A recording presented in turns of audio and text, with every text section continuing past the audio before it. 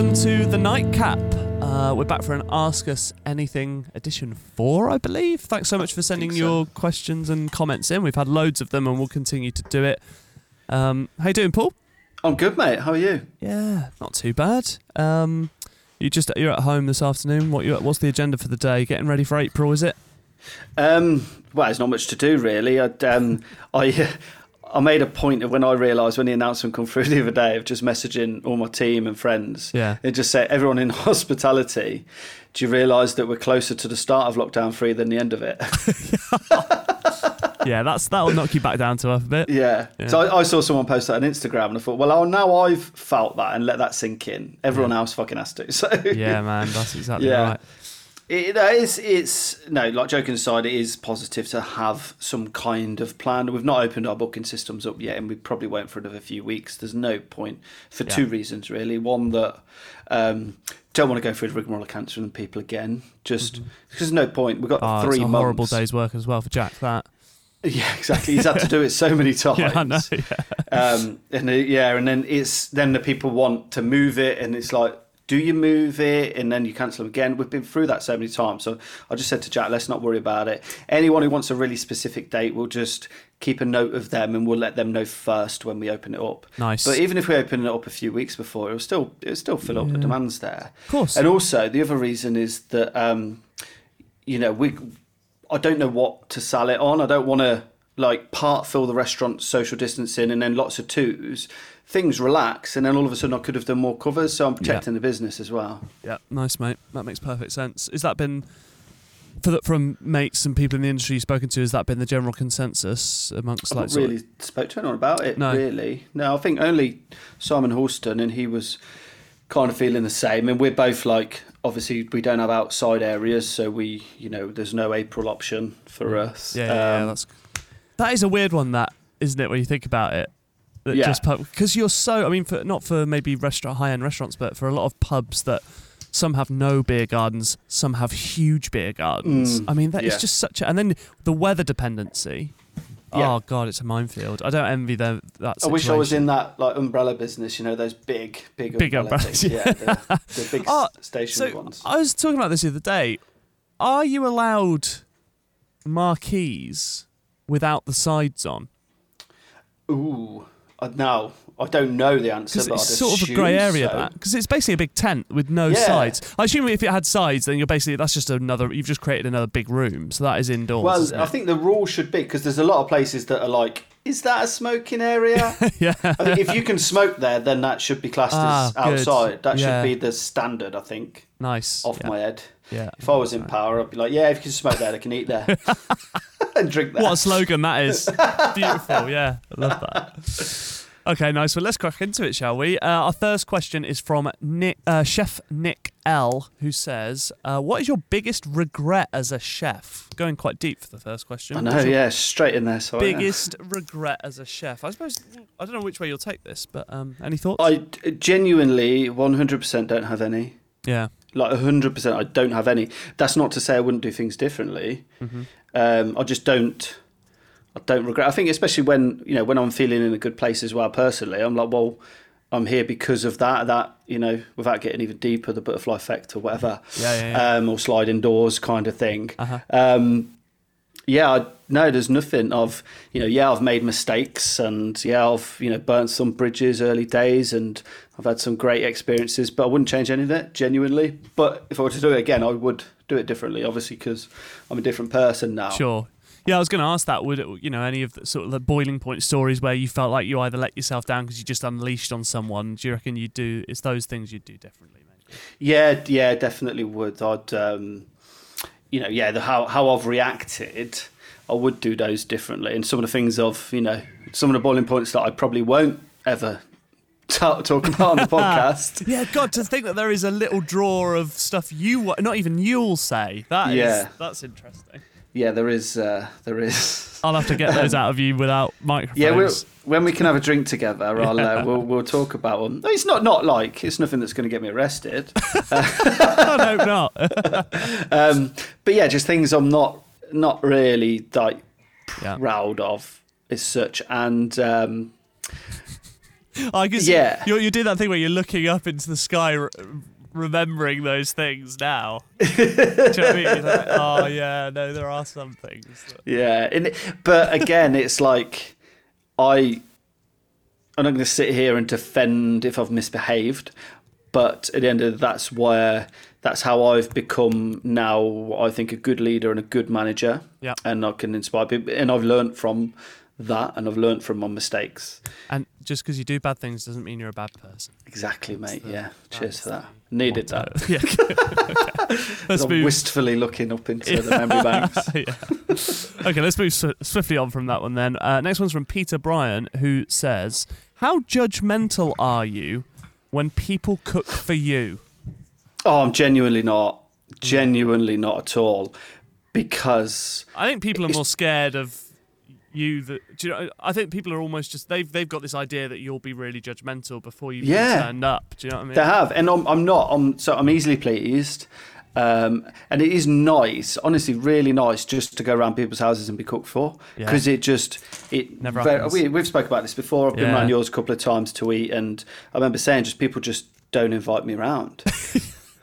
Like in fear of disappointing you for some reason. Yeah. For years, when I was with Rihanna, we were, we'd always moan like nobody invites us for dinner parties, but they want to come to us. Yeah. Which is fine. I don't mind cooking for people. I enjoy it, but still, it's nice just to go around and be cooked for. And I'm not going to start judging, because how arrogant would it be for me to judge somebody on my skills? Yeah, that'd be so cringe. It'd be like, oh, I'm not going around to that comedian's house because I'm not funny. Yeah, like, exactly. Why? What are you talking about? Or it'd be just like me going into McDonald's or a Harvester and sitting there and just nailing the food. Christ. You know what to expect, so just judge it on the expectations. But no, genuinely, it's a good question, because just people, when you can, just invite me round, please. Yeah. I just want to be cooked for. I don't care if it's shit. Is there any part of you that, like, obviously I believe you when you say that, but is there a part of you that also, whenever you go around maybe to people's, you can see they've put some effort in because they want to try and impress you. Do you feel then obliged to comment? Because you can see that they've put effort in to try and impress you. Do you then feel obliged to comment, and you'll sometimes lie? Ooh, well, I've not been in that position, but I probably would feel a bit obliged to comment. Because you can see that they're doing it, but they're nervous because it's you. Yeah. And then even if you're not that impressed, you still feel like, oh, thanks, it was really good. Yeah, I wouldn't be like, why did you bother going so much effort for this shit? No, I think, it's just polite. If you can see that somebody's really proud of it, then I think you should make the point of it. Like, it's like if, I don't know, you wouldn't go round someone's house and it's not your style, but they put loads of effort into the decoration. You might think it looks a bit wank, but you can see they've put loads of effort in. You acknowledge it, don't you? Yeah. And just because it's not to your taste, that's slightly different, because it might be technically bad, which is unforgivable. Yeah. That'd be like them painting around a wardrobe or something. That shortcut, a cowboy method. Yeah. Do you have you sort of like seen it happen with either colleagues or friends in the industry over the years, where they now are working at a really nice restaurant either with you or for someone else, and then you can see them get a little bit above their station and just start judging everything else around them? Yeah, you do. You see it in... if you ever see it, you see it in younger chefs. Generally, They're a bit cocky and they'll start getting a bit sure of themselves. I don't think I was like that, really. I was cocky in some respects, still am in some ways. But I don't think I ever got above my station ever. I think I was always quite aware of that, and I don't like that trait, really, of getting above yourself and criticising people that aren't to your level for whatever reason, unless they've been a dick, and then just knock them. Yeah, unbelievable. Okay, next one is from MasterGold69, who says, "Is there a divide in the kitchen between sections? So between like the kitchen and the pastry section?" Good question. I just want to know if he was born in '69 or if that's his favourite number. I bet it's the latter. Yes. Yeah, good question though. Is there like a divide? Not even necessarily with just like, one section and another, or like the front and house and the kitchen. Is there a divide there, do you think? Yeah, a lot of places there is. Again, it depends on, like, to go just look at kitchen. Traditionally, there's a divide between hot kitchen or main kitchen in pastry. Traditionally there is, so smaller kitchens and bigger, because like pastry in some places it's a skilled thing, and some pastry chefs will just be pastry chefs. Some chefs will just do the hot side. Some, like myself, will try and do it all and encompass it all, because I see it as all it's cooking. But generally, if you specialise in pastry, they're like the goalkeepers in football. They train on their own. Interesting. Yeah, that just come to me. That I've not thought of that before. No, that's good. When I was listening to an old Peter Crouch podcast, he talks about the goalkeepers are different and they train on their own and stuff. But famously, like those footballers have commented on goalkeepers being like a different breed. Yeah. But I don't know whether that's negative or positive. But is there an element with pastry chefs where you can almost tell a pastry chef before you knew they are one, sort of thing? I think generally speaking, not always, generally speaking. What is it? What are those traits? It's hard to put your finger on, because it's something that I always try and try and encourage anyone who works for me to cover all in sections and enjoy it all and get the most of all of it. So, no, I hate that. Like, I think there's something we have touched on before as well. The old exec chef, little bit sexist. Woman comes in the kitchen, pastry. That's for girls. Yeah, it is classic, and you don't see much of it anymore. And like Laura, who works for me, my sous chef, that used to happen to her. And I encouraged her to just get stuck in, and she really started to shine once she'd done that. But in her earlier years, it was, oh yeah, you're a girl, you do pastry. Wow, that's mental, isn't it? Yeah, I mean, hopefully that is really starting to stop. I mean, especially when you just look at, there's women there that achieve something that most of us won't, like Claire Smith. Oh God, yeah. What about hopefully this isn't like too sort of interrogative a question, because I just don't have a clue. But is there difference with pay? There shouldn't be exclusive pastry chefs or. Exclusive pastry chefs. So if you're hiring, we need a pastry chef, are they coming at a higher price than just they can do. It's quite convoluted, really. I think, again, it depends on the size. If you run a big high-end hotel, then a pastry chef is a head of department, head of pastry is falling just under the head chef. Yeah. So not in line with. So head chef is responsible for kitchen all over, and then the pastry are falling just under there. Yeah, so it's a specialist thing when you're talking about a big hotel. You can't just drop in from the meat and fish section and drop in and run the pastry. It doesn't work like it. It becomes more than a section. So it's salt. Pastry is a section. So any good chef de partie should be able to handle it. Cool. But as a big hotel, you can't just run the sauce section and then go, I'll go and run pastry now. Yeah. So again, it does depend on the place. So yeah, in a 5-star hotel, it does quite big covers, a lot of afternoon tea, a lot of those more pastry special things. Then there would be slight differences in pay, and they would demand more money, and fair enough, because it's supply demand. Yeah, fair enough, mate. Last question on this, and I'm really excited to ask it actually, because I don't think we've ever talked about this before. This could be a whole subject for a guest, I reckon, on one episode. So. In loads of, and I've heard this on sports podcasts, like team building exercises. Yeah. And obviously, maybe not like a smaller restaurant where everyone knows everyone because there's like 10 of you, but like, a big hotel where there's 20 front of house staff, a huge restaurant. Have you ever been a part of like team building days where they go, right, we're closing the hotel's restaurant's closed on Monday, everyone's going paintballing, or we're all going to do that? Like, have there ever been forced days out to get those, like the front end house, so there isn't a separation between one section and another, to try and force everyone together? Yeah, there is, and I think there has been. It's mainly been. Have there has been some team building stuff, but it's mainly been out for lunch and drinking together. Sure. Yeah. It's a form of team building, isn't it? But no, I remember it. I really stuck out when I first went to SATS. I started in the January, and I went to the Christmas party, even though I hadn't worked Christmas. And the Christmas party was a day out, like quad biking, blindfolded, off-roading in a Land Rover, driving. Nice. A few other things, and a picnic. And I just remember the real theme of the team being one, and it's not something I'd really experienced. Most places used to always have front of house, back of house divide. And yeah, it's bullshit when you really think of it. You're all after the same goal, aren't you? Yeah. But you get the negativity of the pay is slightly different between the two sometimes. The work hours are different, and you get this negativity, or this side gets special treatment, this side doesn't, or the chefs get more credit, and that all plays into the whole divide. I think this is definitely a subject we could talk in length about, but it's something I've really done with Salt from the start to really make sure there's no divide that the customers notice at all, because it does ultimately come back to them, and the customers notice it sometimes. Yeah, absolutely. Yeah, one team, one dream. Nice.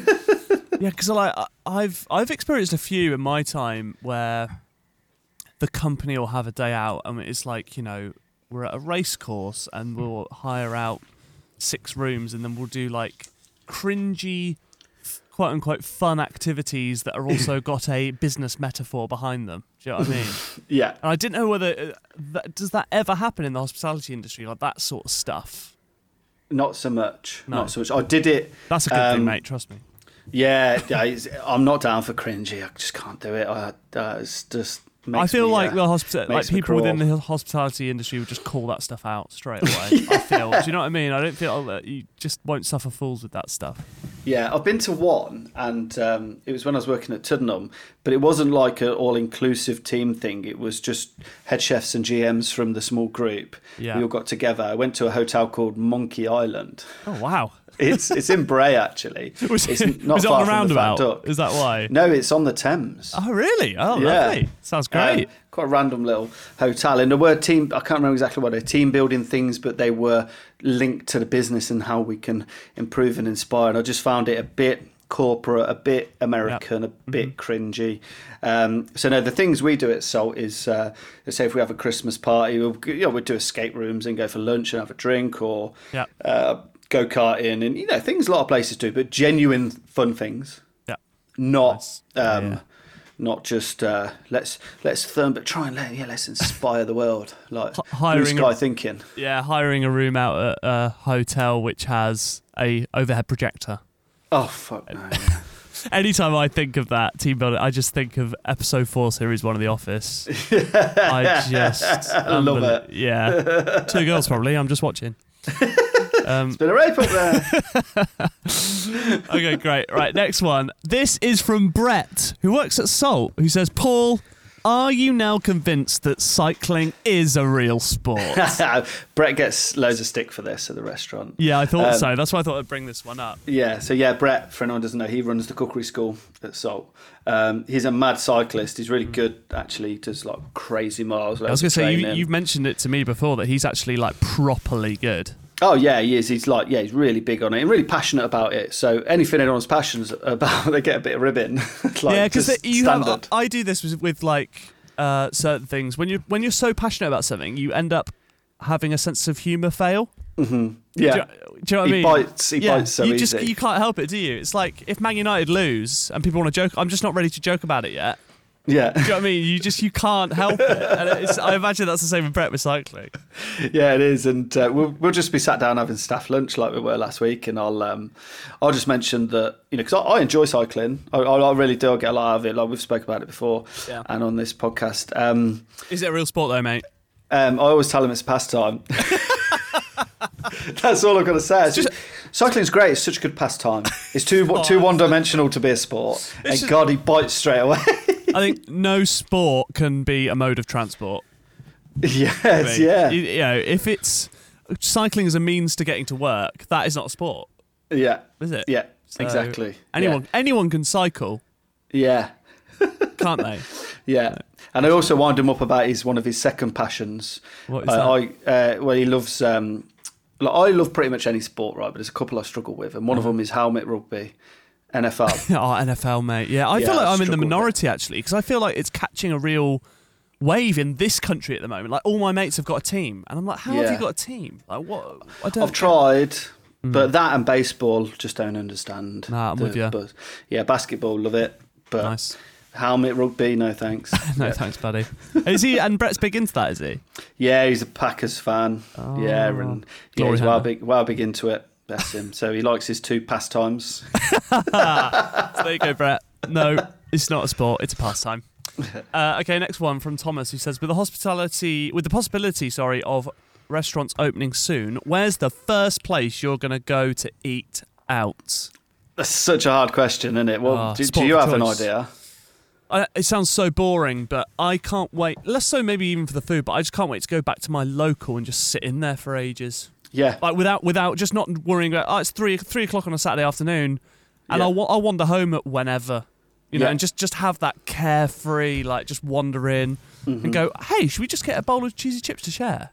Just that spontaneous lounging around in the pub. That is what I just want to do first, more so than even booking a restaurant. Because also between the lockdowns when it was a bit more controlled, we were able to do that a bit. So it feels like not a million miles, ago. Yeah. But we, Hayley and I were lucky enough to go to Opheme, for example, last sort of September time. So I feel like we've done it, but just to be able to sit in the pub and not worry about screens and...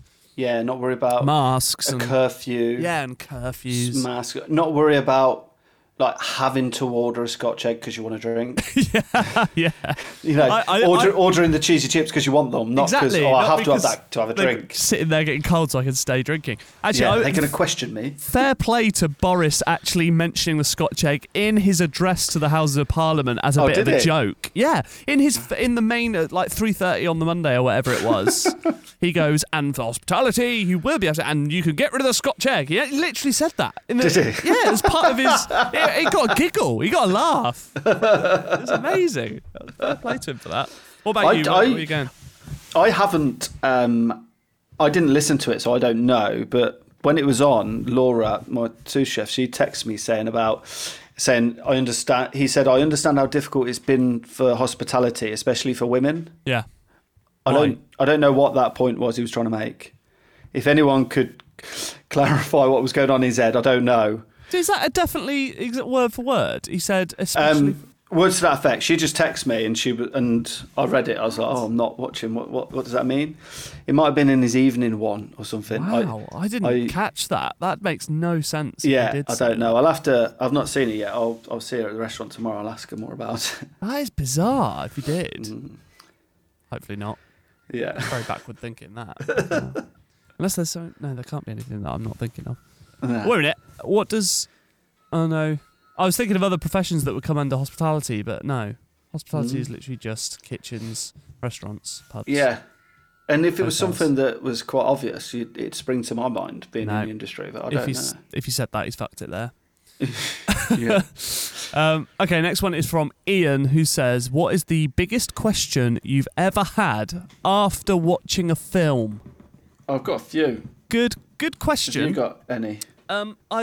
I've got one. If you've got a few, rattle yours off first, mate. First one, does Ben Affleck feel guilty when he gets paid? Ouch. Any film particularly that you thought that after watching? He's the same character in every single film he's ever done, isn't he? He's just Good Will Hunting or Batman, he is the same. Yeah. And I think it really worked in Gone Girl because I think he was meant to be this like wooden character with no emotion. Yeah. And he's like, yeah, I can do that. I do it in every other film. Yeah. Amazing. So does he feel any guilt when he picks up his paycheck? Is my biggest question. I bet he doesn't, but This is a great question. Yeah. Inception. Is he still dreaming, Leo? Oh, mate, it's one of those films you could just think about forever, couldn't you? Because it's just a minefield. Do you think he's still dreaming? On purpose. Yeah. I think so. And they've done that on purpose to keep people chatting about it, isn't they? Do you know what I noticed the other day? Inception comes up as like a cultural reference point quite often, I find. Do you know what I mean? Like, yeah. Do you like, say, like, not in the pub, but, you're all chatting with your mate and then, and Inception will somehow work its way as a reference point for, like, I don't know.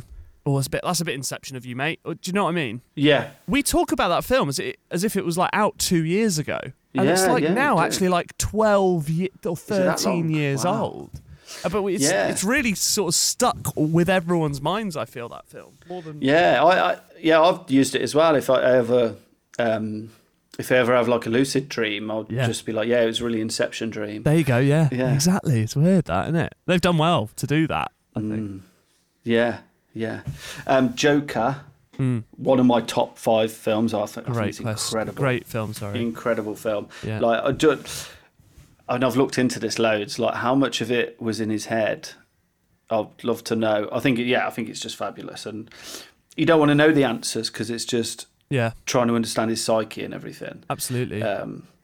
Because that I feel like you can't say spoiler alert. Do we have to say spoiler alert anymore? I don't know. It's been out 2 years nearly, that film. You realise a part of the way through the film there's a big twist, isn't there? Yeah. Where you realise, oh God, he'd imagined all that. Yeah. And it was like gut wrenching. You know, the bit when she walks in. Yeah. Yeah, and you're like, oh my God, he's imagined. And so then how much of the rest of the film did he imagine? That is a good question. Yeah. That is a really good question. And my last question. Did Remy ever get a Michelin star in Ratatouille? oh, surely he did. Surely he got one. It's France. You get them light sweets out there. Exactly that. Plus the fact you've got a mouse head chef. I mean, it's good marketing for a start. I think for sure he did. Yeah. I don't want to live in a world where Remy didn't get one. Yeah, I'm with you. Maybe there should be. Is there ever been talk of a Ratatouille 2 or Ratatouille? Ratatouille. Oh, that's made for just it, spelled isn't it? differently, yeah. Yeah. That's idiots if they've not thought of that. Yeah, where he opens up a second restaurant, bit of a chain. And starts a chain. Or he's like, just depressed, living on alcohol and coffee. He gets 3 Michelin stars, and he doesn't know where to go from there. Yeah. Oh, amazing. Yeah, I've got one question. Go on then. And I don't want this to come across like, what's the word?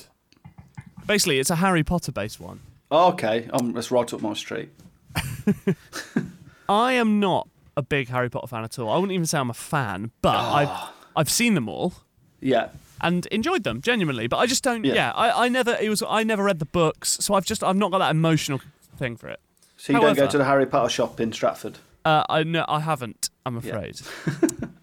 So at the very end of the last film, Deathly Hallows Part 2, the climax to the entire thing, which you could argue is the climax to the entire 8 films or however many there are, is this wand that is the greatest, most powerful wand The ever. Elder Wand. Yeah.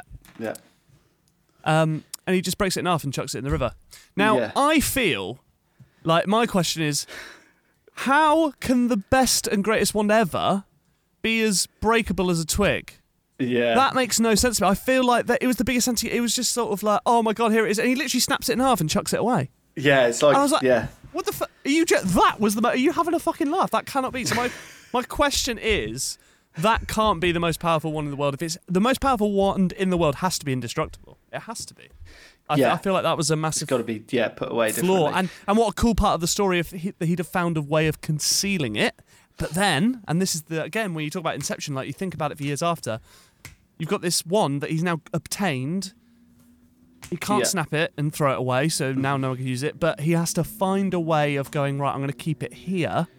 End of film. Plug it or something. Yeah, he has to do something. So that there's also this feeling after it's all finished of, could there ever be another film? Because that one could be gotten again. And that would keep this momentum going. So that for me. Question. No, I've not really thought about that, but now you say it, totally. It's almost like she was running out of words and it's like, just snap it, mate. Yeah. Well, maybe that was her point. Maybe she thought it would just be ironic that it's that you can accidentally break it in half. Like, all that effort Voldemort went to get it in his hands. Any Harry Potter fans, please, if there's information I don't know, because that could be the case about this wand that is worth knowing, please do not let us know. I'm not interested. Okay, next one. Craig says, is there anything you would like to bring back into catering and things that you were glad have been binned? For example, I'd bring back the Burnie-in floater coffees any day. What are they? I don't know what they are. Well, there's something we don't put on the menu. I think they're shite, floater coffees. So where you make a coffee with, say, like, I don't know, some whiskey in, and then you float the cream on top of it. Oh, yeah, floater coffee. Yeah, the word floater's just awful, isn't it? Yeah, dreadful. Yeah, it means one thing to me. Is that the same thing to put like vanilla ice cream in? No. Is that not the same? What do they call No, that? it's like cream.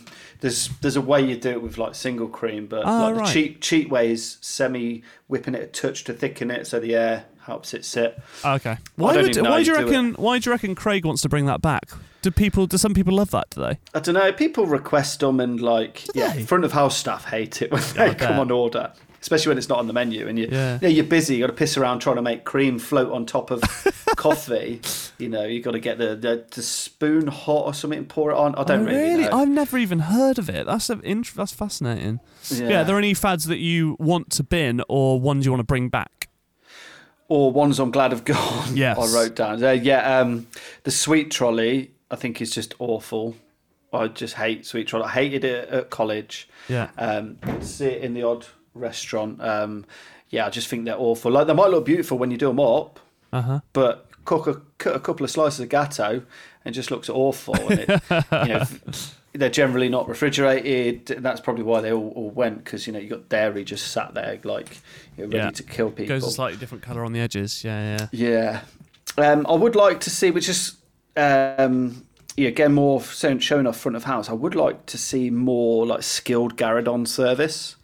So Garridon service, like at the table service, either like carving birds or cooking or just finishing things at the side of the table. I think it's great theatre and something it's a real skill to do that in front of guests. And mate, I'm so glad you said that, because that was mine. Was it? Yeah, it was. More, I mean, sort of more traditionally speaking, because it's probably one of the most famous ones, is stuff like the crêpe Suzette. Because I know that specific example is a bit of a dated sort of dessert, but why? Because it's so delicious. I love them, but it was also that bit of theatre and drama. Of course, not limited to just crêpe Suzette, but that idea of coming and finishing stuff off at the table. The chef, I know in a lot of places now, chefs come out and they also talk you through what you're about to eat.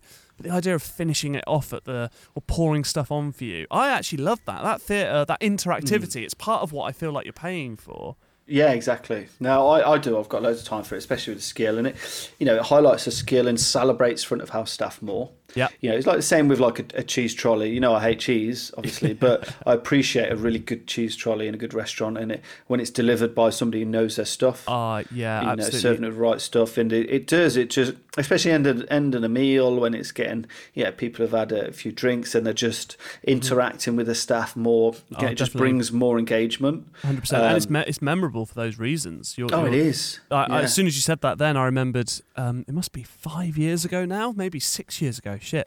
Me and Hayley went to the Champignon Sauvage in Cheltenham, and they had that big cheese cart. It was literally a cart. And we were actually talking to them for ages about it before we selected a couple to try. But it just adds so much to the experience. It makes it feel so much more interactive, and you learn as well. Yeah, it does. It does. Unfortunately, it's something we can't do at Salt because it's so small. Any kind of trolley or Garridon, it's just nobody would be able to get up to go toilet. Sure, it's so tight. That's true.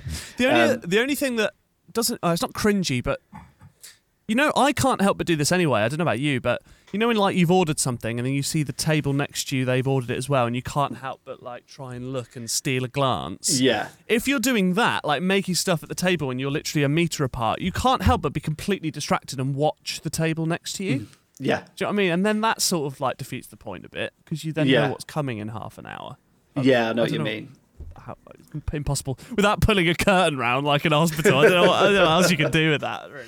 Yeah, and again, that's the skills of the front of house and being able to engage with people just to make it a slightly different experience when they're delivering. If it is, say, a cheese trolley, if your table next to you has had it already, just bringing a slightly different chat to them. Yes, and just changing it up a little bit. I think that's the skill. Not just script. Yeah. This is that cheese. This is that cheese. You eat that with that cheese. Just making it more personable. That's an underrated part of front of house, actually. To not have the, for years of doing podcasts and radio, it's really easy to come off Justin Bieber for the 100th time that week in the same way. Yeah. And then suddenly listeners who have listened every day are starting to feel like, well, this is the same old... And you don't want to hear the same old patter going around to every table, because it doesn't feel like a personal experience then, does it? Exactly. That's an underrated skill, front of house, for sure. And you've got to, any good front of house knows you've got to be able to talk to every guest or party differently. Yeah, absolutely. It's what I encourage my guys to do. If they're feeling a bit more relaxed and free and like they want to have a bit of fun, you can change the way you talk a bit, and not your accent. No, you start going French. Do you imagine how much that'd freak people out if you're like Scouse to this table, Brummy to this table? What is going on in here? That'd be hilarious, though. Yeah. Craig also follows up that question, and we thought we'd include this actually, with what were your views on Gordon's interview with Rishi from the other day? And for those that didn't see that, the Chancellor sat down with like a video chat with Gordon Ramsay to talk about the hospitality industry, but it did get a mixed reception from what I saw. I've not watched the whole video through. I've just seen a few clips, but what was your perspective? Yeah, I've watched the whole thing because I'd seen that question the other day. I thought, I should have a proper watch because I'd only seen clips.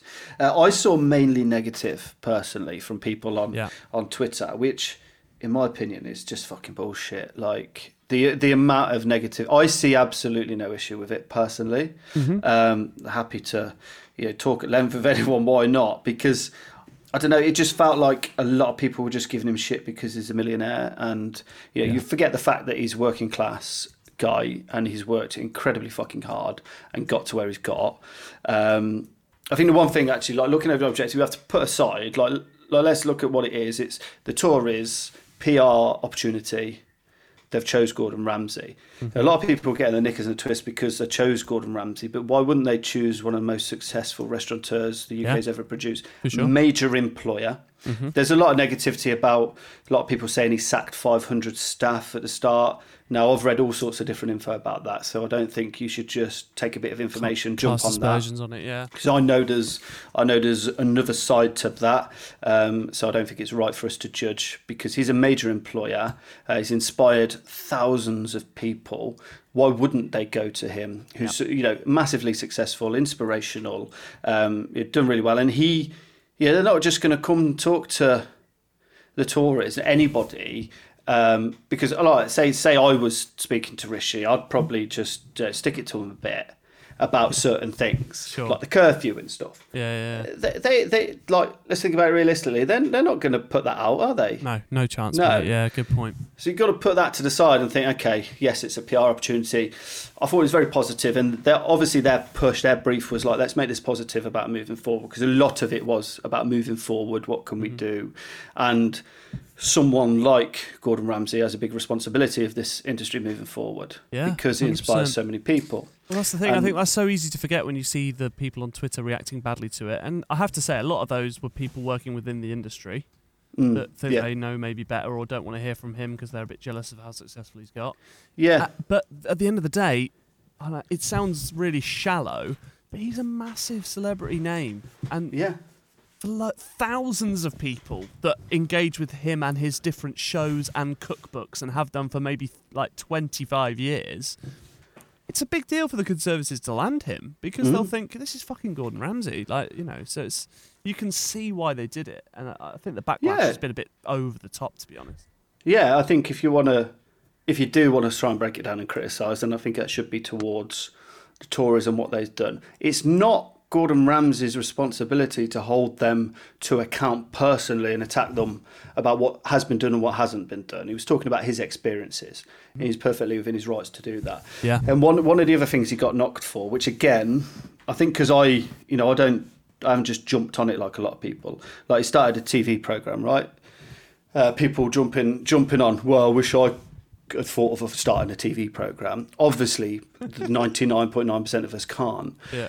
But you've got to not be so fucking narrow-minded and actually think that it's not just about him. That TV programme has employed loads of people, producers, cameramen. All these people are working in industries where they're self-employed. They're not getting paid anything. Yep. So it's a positive thing. Not just about Ramsay getting another gig and making more money. It's about this industry that's aside from hospitality, where these people are earning money, earning a living. Absolutely. So it's supporting everybody else. It's not as small as just thinking about, it's Ramsay's opened another TV program. It's easy. Yeah, exactly. That's just so narrow-minded.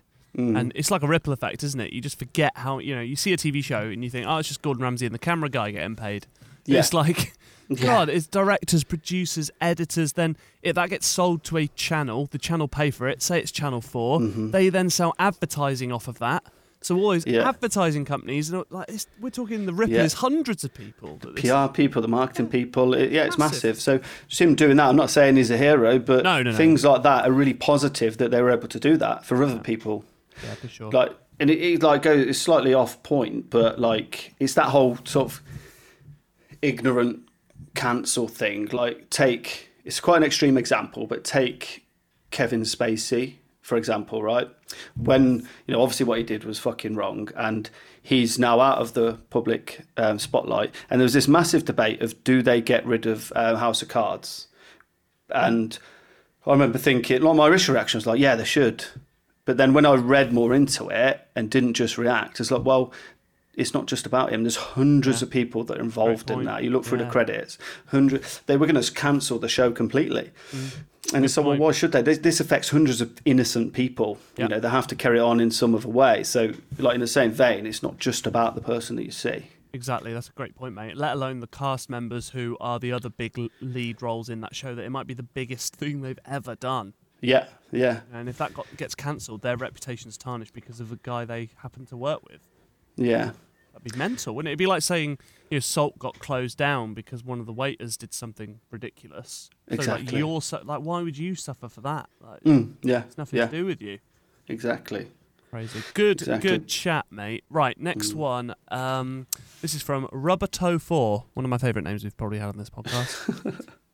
If you could redo your training as a young chef today, which chefs and kitchens would you want to work for? So if you went through, I suppose you touched on it a little bit earlier about no regrets or anything, but if you go back, would you train at a different place? Would you try and stage somewhere different? Yeah, probably would. And it's a really exciting time for a young chef or waiter or anyone in hospitality really to, start their career now, because there's so many different restaurants and hotels you can work in. There's so many more opportunities. The hospitality is in a much better place. The world is much smaller with the internet. So they've got a much better chance of success, and they've got much more exposure to really good high level places, different varieties of places, places that are Michelin level or 5-star level that are much more approachable than they were 10, 15, 20, 30 years ago. So, I think, if I am now, I'd totally do things differently because there'd be more opportunities for me. But I don't know, I'd probably travel more, working somewhere with a completely different culture and food style to what I've ever done or understand. So like Japan, for instance, with someone like that, just really learn what they do as a chef de partie. Imagine spending a couple of years out there in your younger years, like when I was doing it over here. Scandinavia, do more time in USA. They just say it's such a hard question because there's so many opportunities. It's spoiled for choice. Yeah. You're right. It's hard. It's sort of almost, I suppose, the newest generations of chefs that are in that position where they can go and travel. Yeah, in a like pandemic aside world, the opportunity compared to say even 20, 30 years ago is mental. Like the access you could get. Exactly. And there's and the overall standard of restaurants has gone up. Yeah. So it's not like even now. But I could probably, if I wanted to, train completely in Japanese cuisine. I wouldn't even necessarily have to go to Japan anymore. You could go to New York and London, and you go to Michelin star Japanese restaurants in New York and London. And that's just that the game's changed completely, and you're spoilt for choice. Yeah, and just think how good the mid market of, say, your independents is now as well. Your brasseries, your bistros and your pubs are the standard of them now to what they were when I started cooking. There was hardly anywhere just decent mid-level price to go and eat. Hardly anywhere at all. It was, we've still got lots of chains. But that's all there really was mid-level then. There was the odd independent, but now, the gastropub push really helped that. So much opportunity. But if I was speaking to my younger self, or somebody who wanted some ideas, who's younger in their career, then I'd be, I'd say just really look at the places you want to work, and not just that's got a star or 2 or 3, or like don't look at it superficially. Don't just be just look at the culture of the environment, the culture of the country. Just try and get as much as you can out of the whole experience, rather than I'm going there because 2 stars is great on my CV. Yes. Because that was kind of what you had to do. That's a superficial motivation, isn't it? You want to go with an authentic, I want to connect to this. Yeah. I don't want to just learn it. I want to absorb it.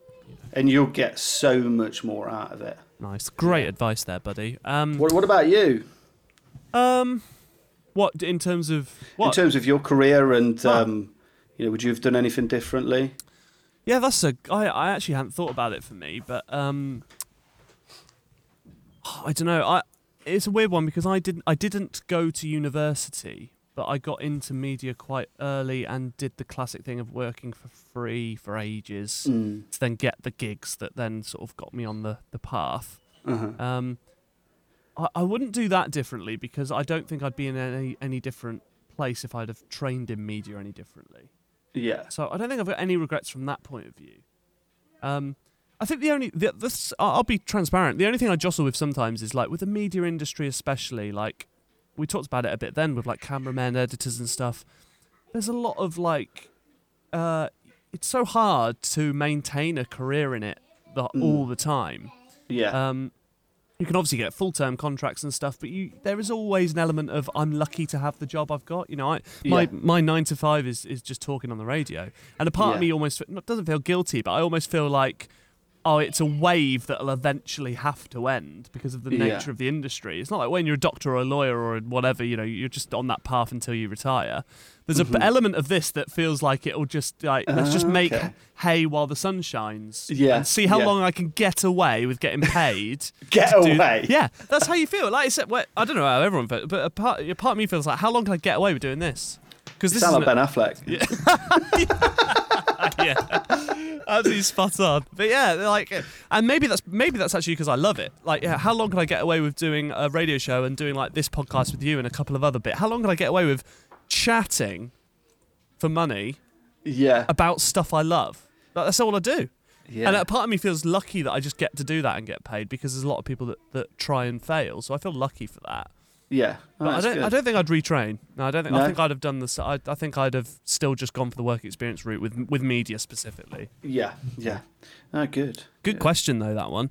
Okay, I want to move on to a story now that we got sent in, and I do encourage you guys to send us these because I think they could be absolutely brilliant. Yeah, please do. Gary has blazed a trail here, and he sent us a story, based off a question we had on last week's podcast.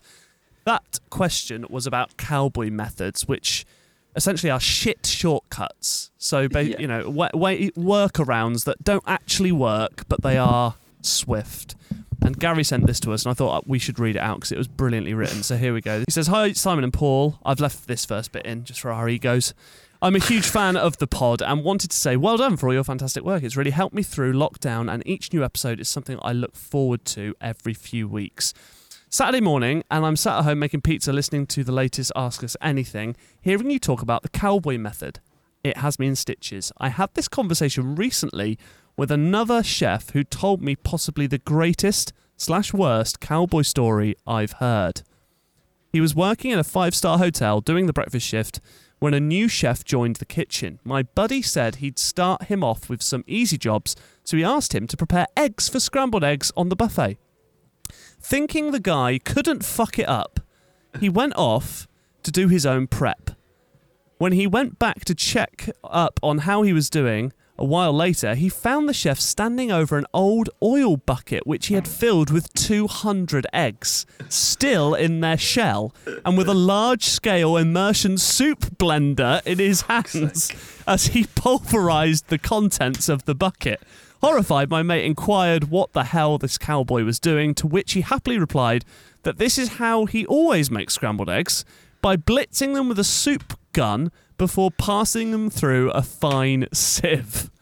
Teetering on the brink of genius and insanity, I'm sure this cowboy thought he was closer to the former, but for me, he has to be just another gunslinger in the wild, wild west. Thanks again for all the fantastic pods, Gary."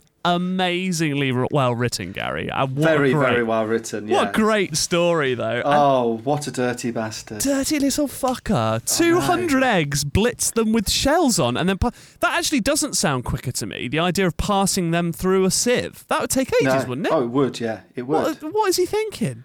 Yeah, and then the blending of it. No, it's. I don't know where to start. I don't even know what they're thinking here. No, I don't know. But you should say 200 eggs, right? Get them ready for scrambled egg. If I asked a non-chef that, if I asked you that, yeah, you'd crack 200 eggs. Of course I would. Of course I would. That's it. And you're not a chef, so you hire an agency chef in. You shouldn't have to be teaching them that shit. He's the reason. People like him are the reason we've got warning labels: "Don't drink on bleach bottles." Yeah. And we have to do bullshit training of the most ridiculous, commonsensical things. Yeah, so right. Because of people like this cowboy. Oh God, yeah. What? The other thing that stood out to me, and I don't know whether it's just me, but obviously these eggs are unfertilised, and I'm going somewhere with this. Okay, yeah. But there's something really horrific in my brain about having 200 eggs and then blitzing them with the shells on. There's just something, you're probably right. There's something in my head that's just like, oh, this is really...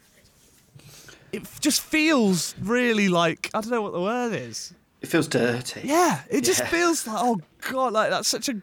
It feels disrespectful to the eggs and the chickens that laid them to blitz them whole. Like, there's something just really grotesque about it. Do you know what I mean? I'm just really curious, because I've never done or seen that. What it would cook like, because some of that is going to really break down. Some of that is going to go through the sieve. Because you're breaking it down super fine. So some of that is going to be in it. 100%. What's the texture going to be like? Even I've noticed sometimes, when you crack an egg maybe on a surface that's not sharp, so it almost dents it rather than cracks it. Yeah. Sometimes you get almost a bit of like sawdusty shell.